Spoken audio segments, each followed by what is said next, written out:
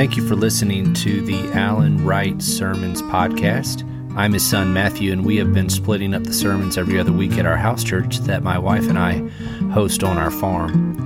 If you're interested in joining us, check out wrightfarmhousechurch.com. Enjoy today's lesson. If you ever followed baseball around my age, and apparently Kai knows him too, but you would have definitely heard of a guy named Cal Ripken Jr., right? Cal Ripken Jr., he is a Hall of Fame baseball player who he played shortstop for the Baltimore Orioles for 21 years. To put that into perspective, our favorite guy, Joey Votto, he just finished his 18th year, and we're like, man, he's old, right? 17th year? Okay, so Cal Ripken Jr., his father played too, but Jr., he played 21 years. And the thing that he is probably best known for is his streak of consecutive games that he played. So Cal Ripken, he went year after year after year in which he started and played every single game of the whole season. He never missed because of an injury. He never missed because he needed a day off, as we see a lot of the players these days. He never missed for any reason whatsoever. His record, which still stands to this day, is that he played in 2,632 games in a row. For this reason, and among many others, he is one of the most famous Hall of Fame baseball players. But if you look back here at his rookie baseball card, you'll find that on that card there are two other people. Their names are Jeff Schneider and Bob Bonner. Now, even if you're a rabid baseball fan, like we love baseball, right? If you're a rabid baseball fan, I would guess, like me, that you have no idea who Jeff Schneider and Bob Bonner are. This baseball card features three rookies who were supposed to be the exciting rookies of that year, who were supposed to do things that everybody was supposed to watch. So they were all on the same card. At certain points in the last couple decades, this card here has sold for $1,200. So how in the world did Jeff Schneider and Bob Bonner get on a card that's worth that much money? Well, I'll tell you what, it's not because of anything they did. I looked at their stats. Their careers, they pretty much amounted to nothing. And the only way that they'll get into the Hall of Fame is if they buy and pay for a ticket like we would to get into the Hall of Fame, okay? They are on this baseball card that's worth $1,200 because they are attached to Cal Ripken Jr. So today we're going to talk about receiving grace through the life of a person who has a name. The person we're going to talk about, like we said, is Mephibosheth in 2 Samuel chapter 9. So we're going to take one step back here and dive into what we can learn about his life, something that we can learn from his life. And one of the reasons that the Old Testament I think is so awesome is that it teaches us theological concepts through stories like this that are powerful and beautiful, and they draw us in. 2 Samuel chapter 9 is one of those stories. It's a story that makes grace come alive. And it's all done with this guy, Mephibosheth. After Saul's death and the end of Saul's kingship, David is the new king, and as expected, he consolidates his power like we've talked about. Excuse me, coffee's coming up.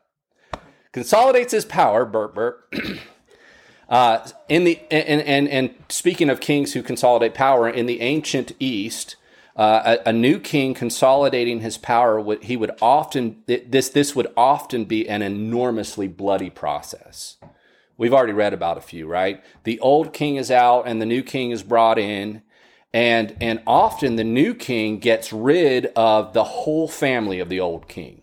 So they get rid of them all so that they can never become a threat to the new king. And in knowing this, the first verse of chapter 9 comes as a surprise.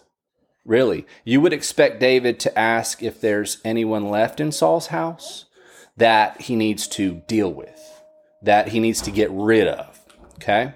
But instead, David asks if there's anyone left in the house of Saul that he can show kindness to for Jonathan's sake.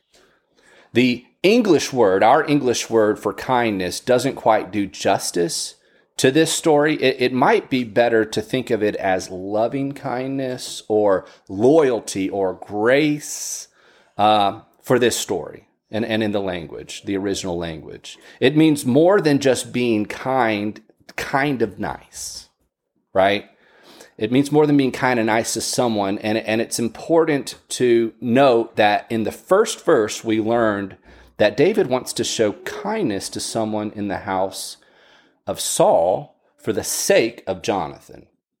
Jonathan was the son of, as we know, he was the son of King Saul, and he was David's best friend. It's always awkward, I think, when your dad, the king, is trying to kill your best friend. But that's the weird world that Jonathan lived in. And all the way back in 1 Samuel chapter 50, is there anyone that I may show kindness for Jonathan's sake? And this is where Mephibosheth enters the story. Mephibosheth is one of Jonathan's sons, and we learned that he can't walk.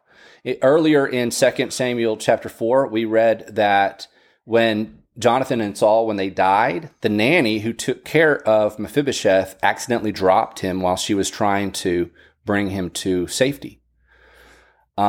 And that fall led to this disability that left him unable to walk. So we start to get a picture here that David is showing unexpected kindness to someone who can't give anything back to David. If you're Mephibosheth and you're a part of the family of the old king of Saul that's gone, Saul is gone, and the new king summons you to come into the court to see him, you're thinking, this is probably really bad news for me. This is not going to go well for me. But David quickly puts Mephibosheth's fears to rest by telling him to not be afraid, because David has brought him here not to harm him, but to bless him. The first thing that David does is that he gives all of Saul's land to Mephibosheth. Then David tells him he will always eat at the king's table. In other words, he is going to treat Mephibosheth as if he's one of his own sons, as if he's been adopted into the king's family. And Mephibosheth is dumbfounded. He asked David this one question, which I apparently can't get the slides right. He asked this one question to David. He says, "What is your servant that you should show regard for a dead dog as I?" And we already know that the answer to the question, what is your servant that you should show regard for a dead dog such as I? David is showing kindness to Mephibosheth because of the promise that he made to his friend Jonathan. Can you start to see, let me ask you this, can you start to see the shadow of the picture of God's undeserved kindness in this story, of his grace, of his loyalty, of his love? This is a story that highlights the grace that we receive from God. We receive grace because we are accepted in Jesus. We are like Bob Bonner and Jeff Schneider and Mephibosheth. David was kind to Mephibosheth because he was connected to Jonathan. God is kind to us because we are connected to Jesus. This story of Mephibosheth is a beautiful picture of the gospel, a beautiful shadow of what's to come. So first we see that God seeks us out in the story. Just like David sought out Mephibosheth to bless him, so God seeks us out in our story. We would have never found God on our own.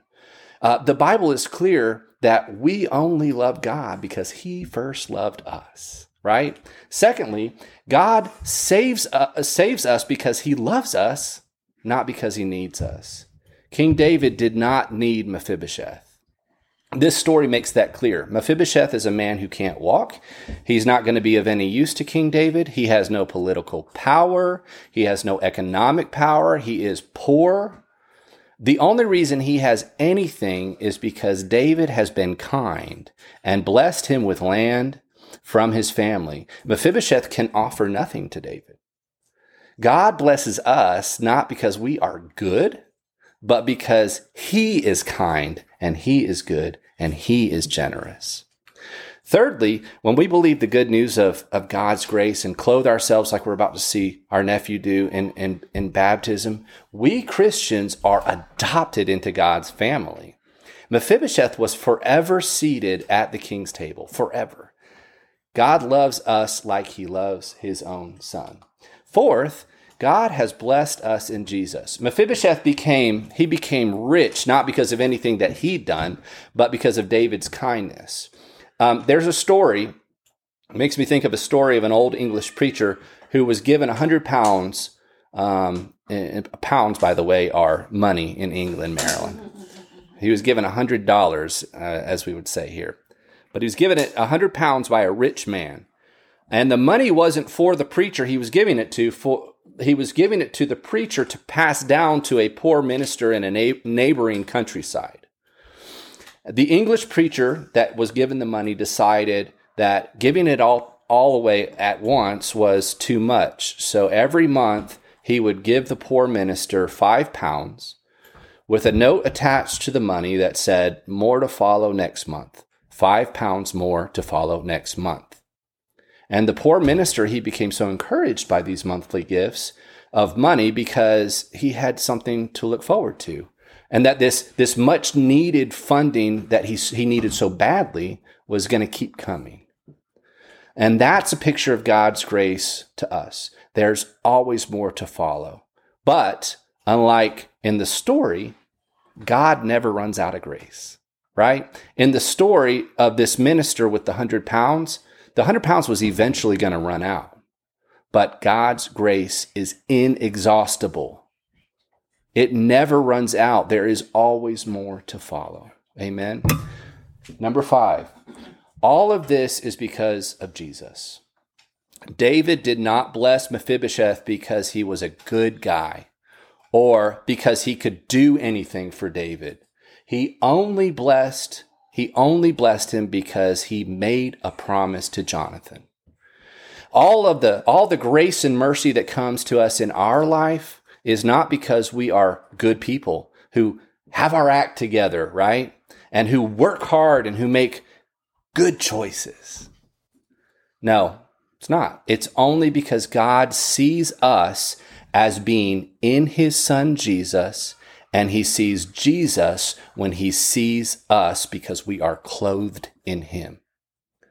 All God's favor toward us comes to us because God loves his son and has promised to forgive and restore and bless all those who believe in him. The gospel is the good news that in Jesus we've been forgiven. In Jesus we are adopted into God's family. In Jesus we are loved.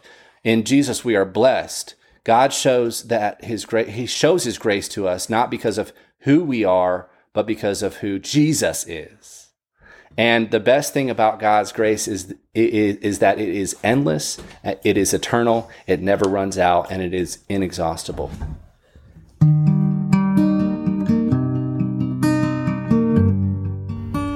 Thank you for listening to the Alan Wright Sermons podcast. We hope you'll join us next time.